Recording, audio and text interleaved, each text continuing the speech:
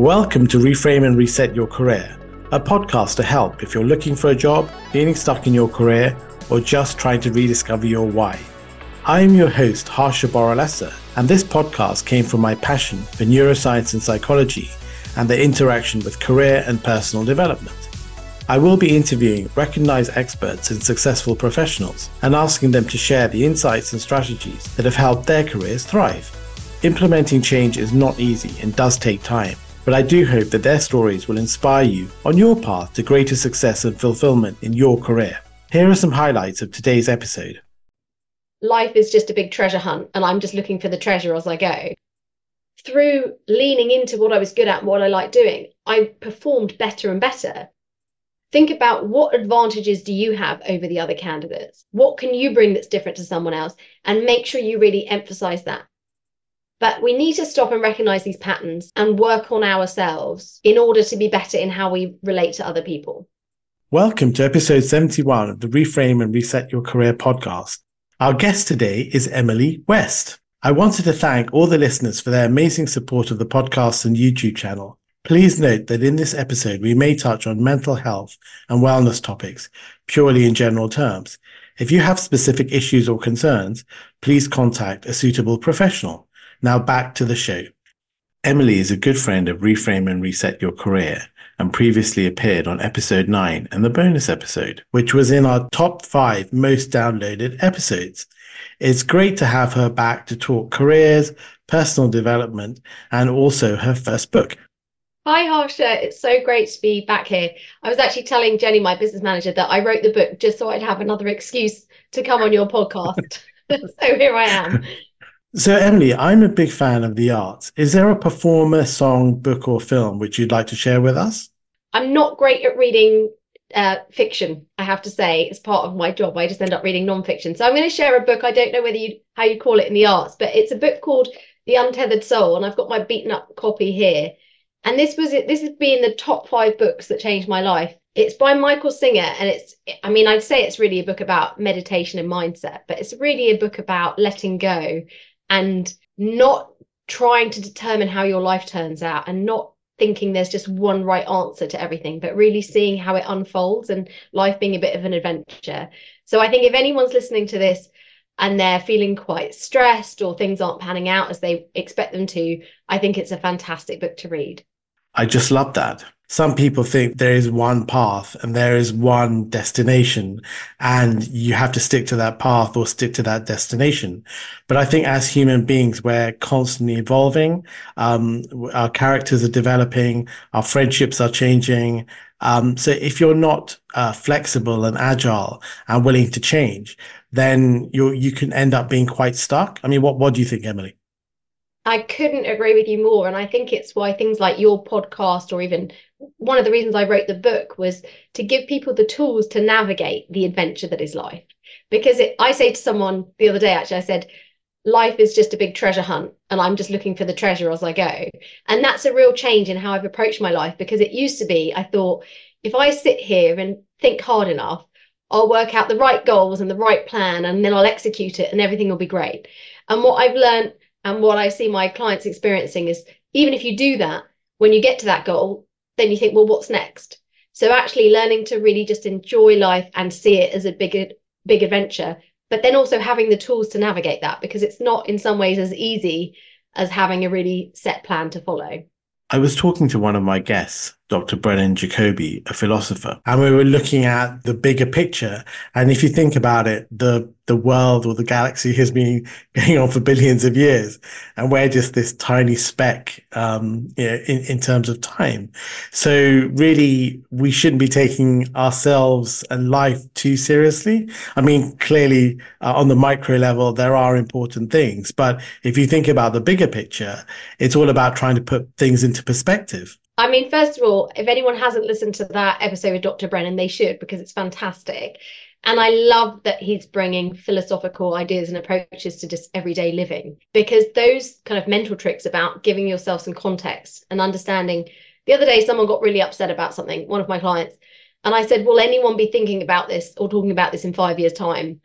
And she said, no. And I was like, will anyone even be thinking or talking about this in 6 months' time? And she said, probably not. So I was like, okay, so why are you getting so worked up about it? And I think we do need these mental models or these maps and tools to help us put things in perspective. I mean, I was just thinking this morning while I was out running with my dog, and there was something I was slightly annoyed about in my personal life. And I just thought, well, but I live in this lovely house in this lovely village. I have this wonderful dog. I'm healthy. I have great friends. Compared to so many other people in the world, I am extremely privileged and so lucky. And so this one small thing that's bothering me, it's really, I have to remind myself it's really minor and I have such a wonderful life.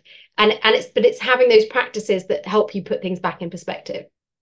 It's funny you say that, as I'm sure there are lots of listeners at work. There's a miscommunication, and sometimes you cross that line and you start seeing red.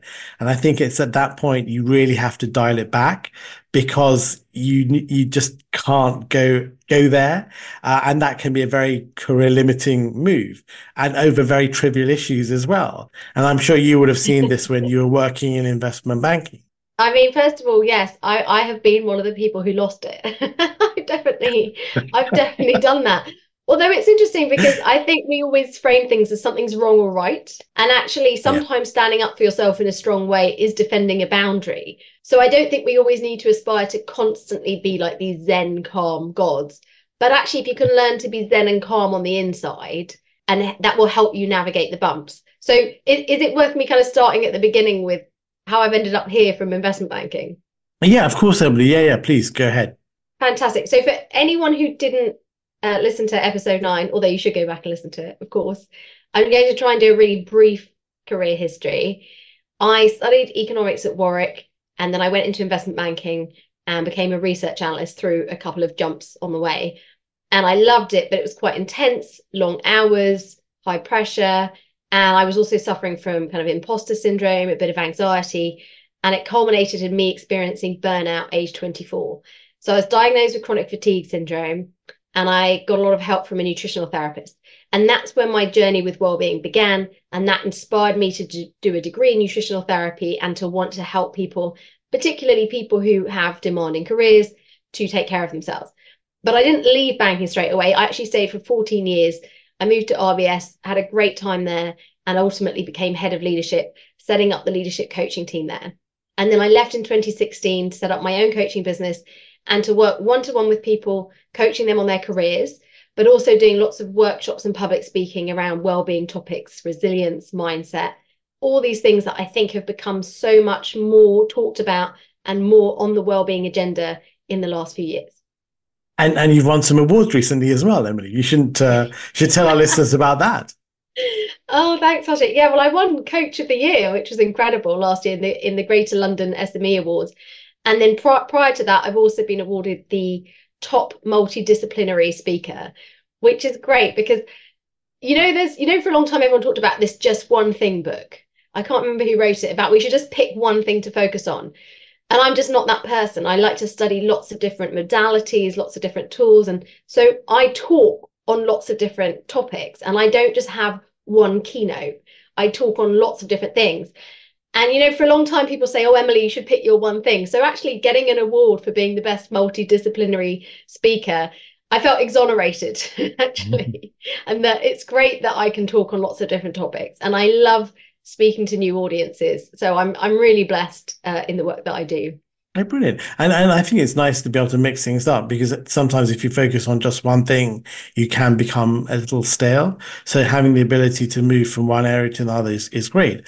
But just going back to your career, I really like the way that, and you've mentioned this before, how you move from being a pure analyst to other roles which more play to your strengths.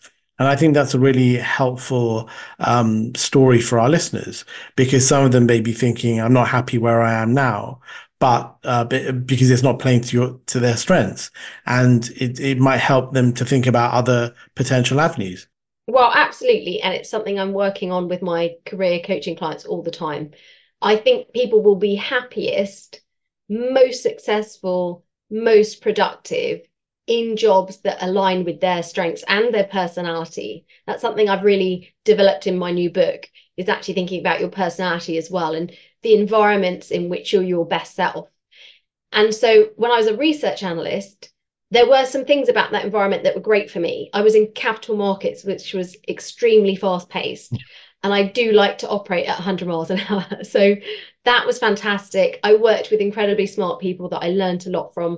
So there was lots I loved about it, but I just didn't feel like I could be really great at it. And I found it quite stressful. And one of the reasons was that I was spending 12 hours a day basically staring at Excel spreadsheets. And you know me as a person, I'm such a people person, actually, and I'm a real extrovert. And I'm much better in a way with people than with numbers. So although my degree said I could do that job and I could do it to a reasonable Yeah. level, it wasn't really playing to my true strengths, which is really working with people, building relationships, influencing others, and enabling people and helping people be their best. So it wasn't until I got a job as a manager that I suddenly really hit my stride. So when I went to RBS, it was a kind of sideways move, but they gave me my first team. They took a chance on me. And as soon as I was managing people, I thought, no, this is what I meant to do. And so suddenly I was managing people.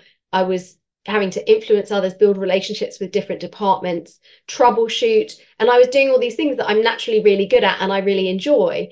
So then, even though I worked long hours, it was less stressful because I was really enjoying it and I felt like I was really succeeding. And so, through leaning into what I was good at and what I liked doing, I performed better and better. And then, in the weirdest twist of fate, because I was performing so well, there was a restructure in the research department that I was in at the time, and they needed to appoint a new head of fixed income research for Europe. And they chose me, which to a lot of people didn't make a lot of sense. But they chose me because I was so great with people, good with troubleshooting. I needed to manage this department through change into another restructure. And someone just put my name forward and said, well, why don't you think about Emilie? So I got to be head of research without being a great research analyst, actually, because I acknowledged I wasn't a great research analyst and tried to do another job and play to my strengths. So if you're really in a role and you feel like you're constantly struggling and you're not quite hitting your form, hitting your pace, stop and have a think. Maybe you aren't quite in the right job. And if you found something that played to your strengths, which maybe in my case on paper was a less well-paid job, it could lead to so much more success in future. And certainly you'll have a better time of it. No, and I think there's some really great points coming out of that. I think, firstly, this idea of standing out, because it's no good just being average or mediocre at something. It's really important to think how you can stand out and how you can distinguish yourself from your peers. Because whether you like it or not, unfortunately, you are not competing with, but you are being compared to the people that you're working with. So if you can't stand out from them, and I'm not saying it should be in some sharp elbowed sort of way, but it's important to distinguish yourself from them. But I think that point about leadership is so important because you don't have to be the greatest at the technical role. But if you can be a good leader, then that is so important. And there are very different roles between the technical side and the leadership side. And I suppose for some of our viewers, they may be good at the technical side, but not so good at the leadership side. I mean, what would you suggest for people who are not natural leaders? Well, I think leadership is something you can learn, so you don't have to naturally be good at it. You know, if you're in a job that requires really high math skills, some people just won't get there. Yeah. That's not their thing. But leadership's a lot of soft skills that you can develop and a lot of emotional intelligence. And the research on emotional intelligence shows that we can keep developing emotional intelligence as a muscle even into our 70s. So I think, first of all, just recognizing where your strengths are and where your weaknesses are. And if your weakness is around leadership, but you want to be a leader, design your own curriculum. You know, listen to Yeah. content like these fantastic podcast episodes that you do, Harsha. Read books on the subject, and just write down a plan of here are the things I'm actually not good at, and create yourself a little educational plan of how you're going to get better at them, challenges you're going to take, courses you're going to go on. Some employers will offer great leadership training. And in fact, RBS, we did get some fantastic leadership training that I went on, all about flexible leadership, adapting your style to others, which was so helpful. But just don't rely on your employer. I want you to come up with your own learning curriculum and find different resources and improve those skills. And I think one of the most important skills in leadership, and in fact, I think one of the most important skills actually at work, is how we relate to other people. And a lot of people don't think about their relationships to other people, how they can improve those, how you can, as you said, keep your cool under pressure. How can you make sure that in a situation you don't become overbearing or you don't start becoming the victim? And these dynamics are things I end up talking about with my clients all the time, but you don't tend to be taught about them when you're at work. People are just talking about productivity, hitting targets, how do we hit this sales goal? So these are some of the skills that if you actually recognize you're not good at them and you stop and learn them, you can then outperform everybody, because these tools around relating to people, understanding psychology, once you get that, I think you have a bit of a career superpower, and people will be much more successful and be better leaders at the same time. No, I just love that, Emily. And actually, a lot of this stuff is in your book, but we'll come on to that, in a little bit. But one thing that I did want to sort of get your thoughts about were, clearly, you're a career coach and you've been doing that for some time. Now, these are very difficult times in the job market. What thoughts do you have for people who are, looking for work or want to transition into new areas? It is very challenging, and my clients are finding that at the moment. But you just need one job. Yeah. You just need one person to say yes to you. So don't panic if you're in that state. Some people panic and they just try and get anything. I always say stop, think, grow. So really stop and think about what you want, not just now, but what you want in the future and what would be the stepping stones to get there from a career perspective, because it's not always the obvious path that gets you where you want to go. And then do this work. Really stop and think about your strengths and what you're good at.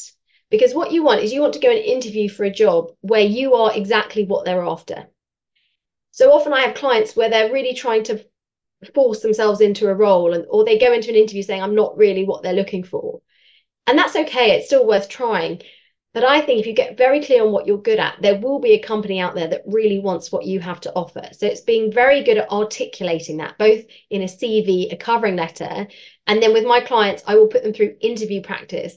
So I will play the bad cop interviewer and I will interview them, ask them tough questions, and help them get better and better at articulating what their strengths are. I'm always saying to people, take advantage of your advantages. So rather than comparing and despairing and thinking, well, these other candidates have X, Y, Z, think about what advantages do you have over the other candidates? What can you bring that's different to someone else? And make sure you really emphasize that.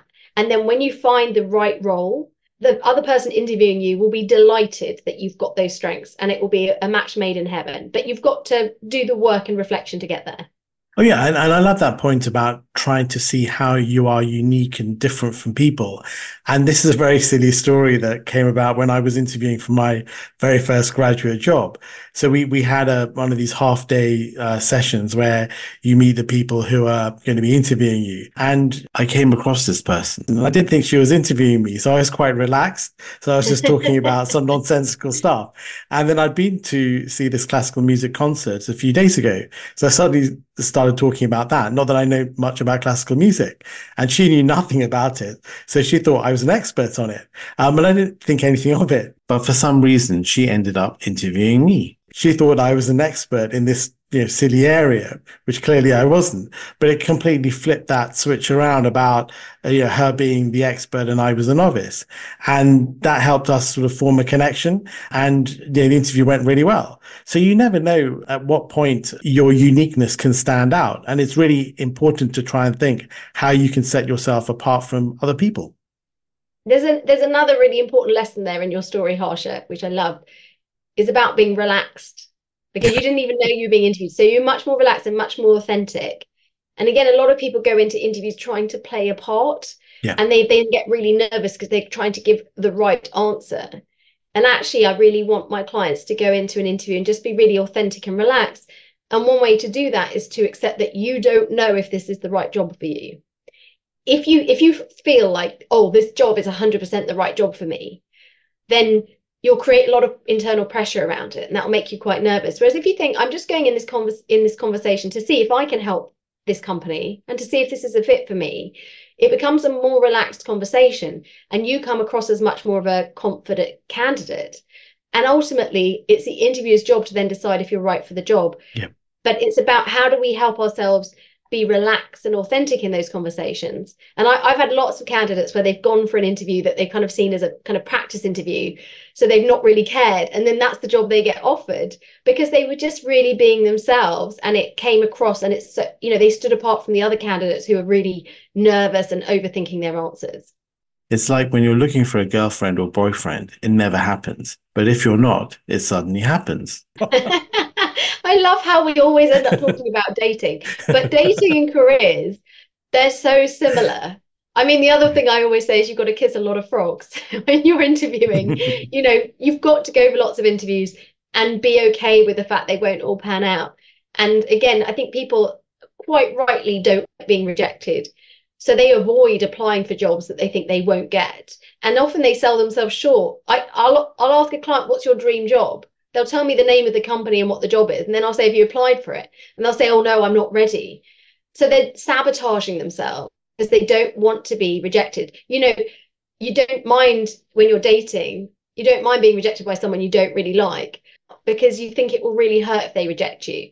So I think we have to get rid of this fear of rejection in our job search. And again, the people who get over it are much more successful because they come across as more confident.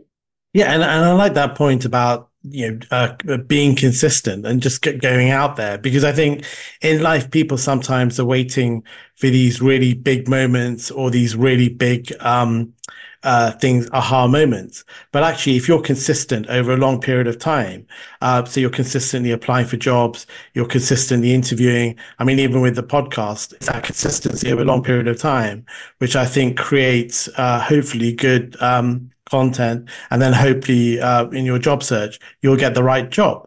What are your thoughts, Emilie? Absolutely. I think your career is a very long game. It's not a sprint. It really is a marathon. And it's just consistently the little things that we do day to day, week by week, whether it's in a job search and we're just spending 5-10 minutes a day looking for roles or messaging recruiters, or whether we have a job we like, but we're sitting there thinking, how do I get promoted? And we just spend 5-10 minutes a day working on that, whether it's reading up on our industry so that we become more of an expert, whether it's booking a coffee with a senior person who could become a mentor. You know, it's like that book, The Compound Effect. It's those little actions that we take over and over again that lead to great success. And all too often we see people who are very successful and we think, well, that success is overnight success. And most people you ask, that would have been 10 years in the making. Yeah. So I don't mean to make everyone think that everything's 10 years away that they want to achieve, but it is these consistent things. And sometimes it's doing things without knowing why you're doing them. Definitely, there have been points in my career where I was having a harder time. I was kind of toughing it out, just putting in the work every day, getting myself through it, but having faith that it would lead somewhere good. So you don't always know exactly where you're going or why you're doing something, but just applying yourself consistently. You know, you talk about stoicism on your excellent podcast with Dr. Brennan, and the stoic mindset of even if things aren't going well, you don't get to just mope and hide away. Actually accepting that that is part of life, that things won't always be kind of unicorns and rainbows, and you keep putting the work in, and then you will find miraculously a few months later, suddenly things will improve and you'll be glad that you didn't give up and you kept going. No, I just love all those points. And now, finally, moving on to your book, Maximum You. Yes. No, I love, no, I love the idea of understanding yourself and being true to yourself, because I do think life is so much about really understanding who you are, what is your motivation, why we do the things that we do. And if you can really do that and understand yourself, that gives you so much power, because then you'll not end up doing things, you know, for other people or for the sake of your peers or for your family or for society. So why did you write it? And can you give a quick overview? So it's about living authentically, I would say. And to your point there, nowadays there's so much external noise telling us what we should want, telling us what will make us happy, what career we should have, how our lifestyle should look, even how we should look physically. There's so much external noise. And so I think a lot of people think they know what they want because they know what's projected onto them. And I do think a lot of people know what they're not happy about in their lives. But when I ask clients the questions, what do they truly want for themselves? What truly makes them happy? A lot of them actually struggle to answer that question. And I was there. I was that person who knew I wasn't happy, but didn't know exactly what to do about it and couldn't really tell you what I wanted for myself. And actually, I was very fortunate in 2016. I went and did something called the Hoffman process.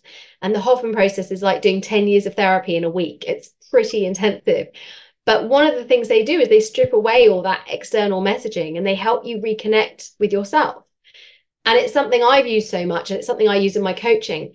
So part of writing the book was to give people a set of tools so that if they didn't want to go and have a coach or go and do something as intense as the Hoffman, they could just take some time to answer these questions and really reconnect with themselves and understand what they want, what they need, what's good for them, what environments are conducive to them, living what I call a maximum you existence, which is being really authentic. And it's not always a happy life, but generally when people live this way, they are more joyful, they are kinder to others. And I wanted to put that in a book. And the other thing is, authenticity gets talked about so much, but I think it gets used as a bit of an excuse. Some people use authenticity as an excuse to be really selfish, or sometimes someone will just go around giving out their views and advice to everyone and just say, oh, I'm just being me. So I kind of wanted to reclaim authenticity and put in the book about how to be responsible with it. And actually, if you want to be authentic, how you need to accept other people as themselves, and even your responsibilities as a role model. So I wanted to give people a really practical guide, but it didn't start out that way. I was trying to write a book on nutrition. I really wanted to help people take care of their health. But every time I wrote it, I got stuck because there's no one diet that works for everybody. But if you want to sell a book on diet and food, you need to come up with this kind of big thing that everyone can do, the diet that will make you live forever and be really young and thin and be super healthy. But when you study nutritional therapy, you learn that everyone's different and there's no one right diet. So I kept trying to write this book and realizing I couldn't really write it because it would have to be so individual. So when I sat down actually at the start of the pandemic lockdown and I had a bit of time on my hands and I thought, okay, you want to write a book, but this book isn't working. So rather than flogging a dead horse, just start writing down what you've learned as a coach and what you've learned even in your life. And so I started it without plan for the book. I didn't know exactly what it would be about. And this is what came out. So this is also a very authentic book in how it's been written because I didn't kind of write it to order. I just wrote what I was thinking and feeling. Yeah, and I love that because I think this whole idea of authenticity. Yeah, you obviously you want to be your own true personality, but you do have to be mindful of other people's feelings, and just being selfish or unpleasant, and saying, well, that's my authentic self isn't sort of good enough. And you do have to have that self-awareness. And I think it's almost like there's this range of sort of being.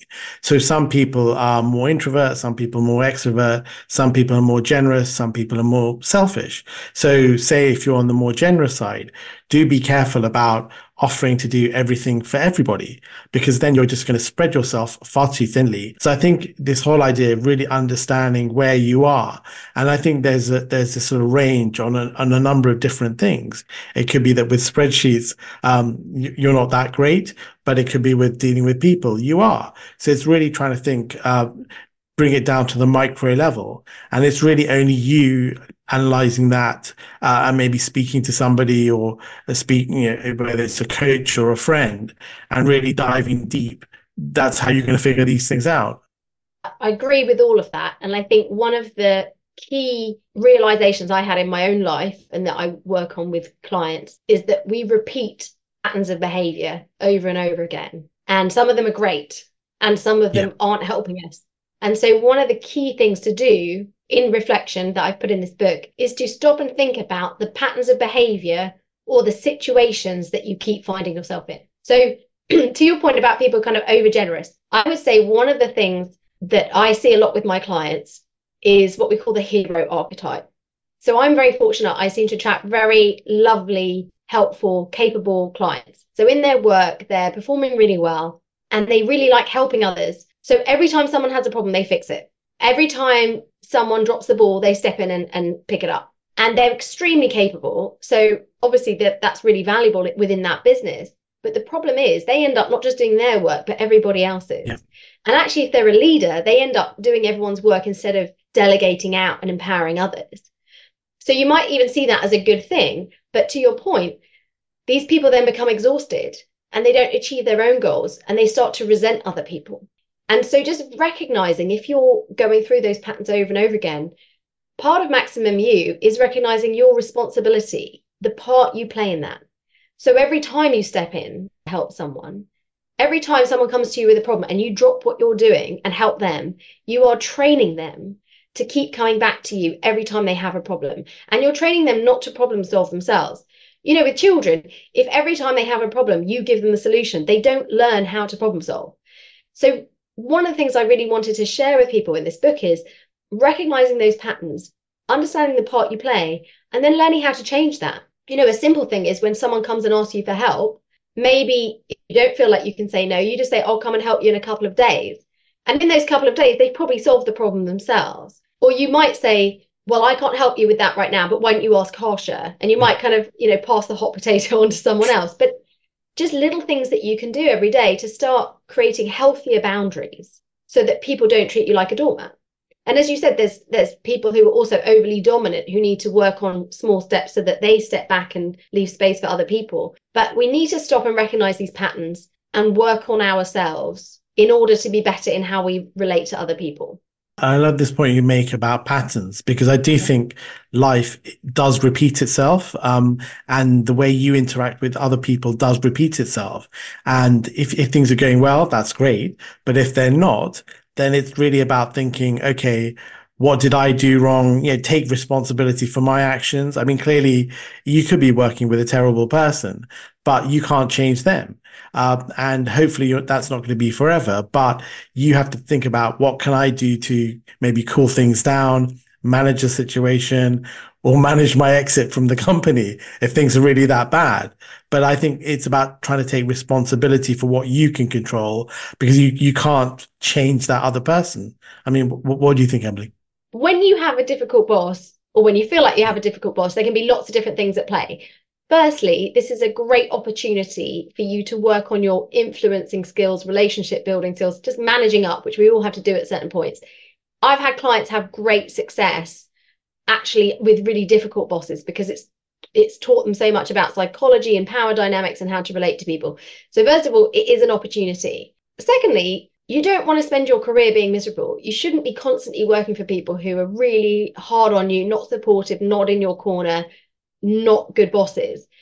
So don't put up with it indefinitely. Learn what you can and then move on and work for someone who's going to really appreciate and develop you, and you're going to learn from them. And by the way, a good boss doesn't mean they're necessarily always easy, but they're going to stretch you and get the best from you. So I think move on from that. But coming back to this idea of patterns of behavior, if you find yourself over and over again working for really difficult people, you should stop and think about why that is. What is it about your job search and your interview process that means you're ending up in these roles and you're not saying no to these people when they offer you jobs, or you're not spotting what kind of person they are? And that's when we really need to kind of stop and reflect and understand our part in that and say, okay, what can I do differently so that I end up working for someone really great? And then I'd say the final point is, sometimes when our boss is being hard on us, we think they're a horrible boss, but it's just that we're in the wrong job and they're getting frustrated with us. So again, taking time to go, am I really in the right job? Or is there something I'd be better at? So for me, someone who moves at 100 miles an hour, I actually was once in a team that operated at much slower pace, and I got some feedback that I was pushing everyone too hard. And I honestly, I was. I'll hold my hands up. I was. And actually, I got the feedback, you're operating too quickly. And my response was to say, no, everyone else is too slow. Okay. And that obviously showed complete lack of self-awareness. And it was a long time ago. But then I stopped and thought about it. And I thought, no, they're right. I'm not operating in the best way as a leader. I'm not getting the best from people. So I took that feedback on and I adopted it. And at the same time, I thought to myself, for me to really be my best, I need to be in an environment that is more fast-paced. So I also looked to move into an area that moved quicker. So sometimes if you're clashing with your boss, it's no one's fault. It's just that you're not in the right job. So really stop and think about the kind of environment that you work best in, the kind of people you work best with, what your strengths are. Sometimes we don't realize what our strengths are because they're things that come so naturally to us that they just seem really easy. So what are the things that you find really easy? And then if you can find a role that's working with the right kind of people in the right environment, doing the work that you're naturally good at, you're much more likely to be appreciated by your boss and be promoted. And that's definitely been my own experience as well. No, I just love that. And another point that I picked up from that chapter was on careers was this whole idea of fear and self-doubt, imposter syndrome, because I think in life, fear is something that stops us from doing so much. And sometimes it's not real fears. They're just in our mind. And clearly, I'm not a psychologist, you're not a psychologist, so we're not giving sort of mental health advice. But I think do look at what it is that is worrying you. I mean, say with like a silly thing, we've got tax season coming up soon, and a lot of people put off doing their tax returns because they think, oh, it's going to be complicated. There's a lot of paperwork to shuffle around. But actually, when you get down to it and actually take action, it's not that hard. And then you think, why didn't I do this before? But so actually, I think with fear and creating these fears in our mind about our job or how people perceive us can be quite damaging. So I think, first of all, it's completely natural to have imposter syndrome and to have fear. And we need to be kind to ourselves and recognize our brain is set up for a very different world to the one that you and I live in. It hasn't really evolved that much in the last couple of generations. You know, a few hundred years ago, we would have been under daily threat, whether that was famine or being attacked by an animal or another person. And if you look around the world today, there are still people who live with that threat every single day. So it makes sense that we have a brain designed not for happiness, but survival. So our survival brain looks for risks and threats everywhere. So an example is your boss comes into work, he's hungover and grumpy, and he's getting divorced and no one knows about it. So this guy is not in a good mood. You ask him a question and he snaps at you. And you immediately think, oh, I've asked a stupid question. My boss doesn't like me. I'm going to lose my job. And that's your risk management part of the brain looking out for risks to your survival, which ultimately for most of us, the main risk would be we don't earn any money anymore. Yeah. But it's got nothing to do with you. It's actually all to do with your boss and how he's feeling about himself. So I think one of the key things to do is just to learn to question our perception of something. And I like to just be a little bit of a lawyer in my brain and say, well, what's the evidence that this is true? Is there any evidence that I'm about to lose my job and my boss hates me? Probably not, actually. Is there another explanation for this? Let's try and figure out, let's just hypothesize, is there another reason he could be like this? So that's a good way of managing that kind of fear response that we have. But on the other side of it, we need to keep challenging ourselves to face our fears. Because if you avoid things because you're afraid of them, your kind of area of comfort of things you're willing to do just gets smaller and smaller and smaller. And we saw it in the pandemic. Particularly people who are quite introverted, they lost a lot of their confidence being out and about. And so they found it really hard to go back into the office after they were allowed to go back. So finding small ways to challenge yourself to make that kind of circle of comfort go out. And I don't mean facing big fears every day. If 10 out of 10 is like your most stress, say 10 out of 10 is you speaking in front of an audience of thousands of people, I'm thinking about do things that are rate about a 3 or a 4 out of 10. Do one thing a day that makes you slightly stressed, whether it's speaking up in a meeting with senior people or even just introducing yourself to a new colleague if you find that difficult. I had one client who just found strangers difficult. So I'd get him to chat to the barista every day in Costa. And then he started chatting to people next to him in the queue and all these things. So just gradually challenging yourself a little bit every day to do something outside of your comfort zone. That gives you confidence, not just in that area, but in all areas. And that's a really key way to overcome imposter syndrome is to just keep facing our fears a little bit at a time. And it gives our brains a chance to gather evidence that the world didn't end when you spoke up in the meeting or when you chatted to the barista. So we need to gather evidence that builds our confidence. No, I just love that. I mean, I think accepting failure and things not going well is so important. And one of my previous podcast guests, Alex Budak, he talks about asking people for things until they say no. And it's amazing how far people are willing to go. They just go up to, say, the coffee shop and say, can you give me one free coffee? And the guy says, or girl says, yes. And then they say, can you give me another one? And they probably get to 2 or 3 until the guy says, look, there's no way I can give you more coffee. So it does show that if you ask, you've got much more likelihood of things going well. So don't almost self-limit yourself. That is so important. So from your book, I just like the whole idea of, careers are obviously an important part of our lives, but they bleed into so many other things, and so many of the techniques we use in managing our career can be applied to other areas of your life. Are there any other points that you think are worthwhile emphasizing, which our our listeners should focus on? And by the way, do buy the book. Oh, yeah, please do buy the book. I mean, I've really tried to put so much in there so that you can get the benefits without having a coach. You can just do it yourself. But you're right. Our career isn't in isolation. We experience our career, then we come home from work and we're around our families and they have to deal with what happened at work that day. So that's why I ended up writing such a holistic book, even not talking about nutrition, because if you want to be successful at work, you need to have energy, not just for your body, but for your brain, clarity of thought. So I would say the kind of key areas I would dip into if you're coming to my book from a career perspective. I think the chapter on resilience, because it's so important in our careers, the chapter on well-being and making sure that you have the energy and the health to do your job. And then there's a chapter called maximum interactions, because as I said already, I think how we relate to people is so important. And I think it can be a source of great success if you learn to be good at it. And I think it's the source of most stress for people. It's not that their job is stressful, it's that their interactions with people about their job is stressful. Their interactions with their colleagues, their interactions with their boss, they worry about having to speak up about something. They feel bad when they receive some feedback. So I think learning to navigate those interactions is really important. So the last one is maximum adventure. The last chapter I think that's relevant, which is all about going out and trying new things, actually, which is great for getting to know ourselves better. But from a career perspective, we just broaden our horizons. If you go out and do a new activity or meet new people, you're going to learn about different ways of living, different jobs people have. It might give you an idea for a business or something you want to do, and it's going to broaden your network. So rather than kind of staying in your comfort zone of your industry and the people that you work with, get out in the world, have a bit of an adventure, and it really is amazing the career opportunities that can bring.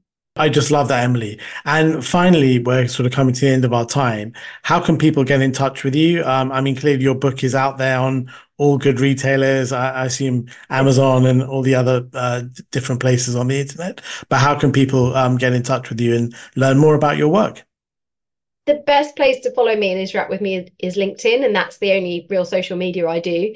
So please follow me on there. I'm always trying to share things that I think are useful for people around their careers and building their confidence and living authentically. Maximum You is on Amazon, and we also have a website, maximumu.co.uk, which has extra resources to help you in this journey.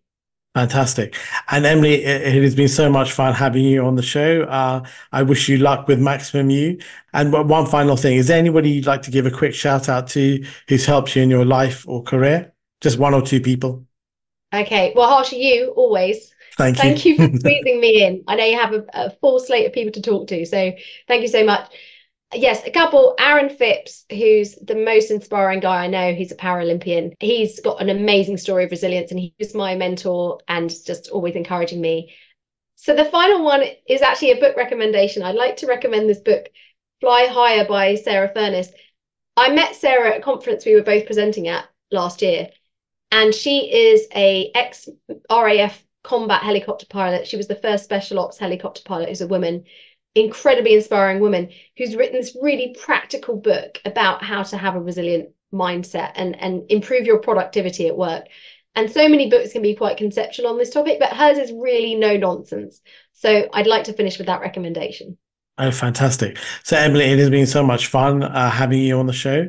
I really appreciate you taking the time, and good luck with Maximum You. I'm sure our listeners will find great value from it. So take care, and thanks again for taking the time today. Thank you, Harsha. It's been such a pleasure. Bye-bye. Thank you so much for listening and staying to the end. That was such a fun interview. If you'd like to listen to more episodes, please subscribe to the podcast, which is available on your favorite providers, and subscription is free.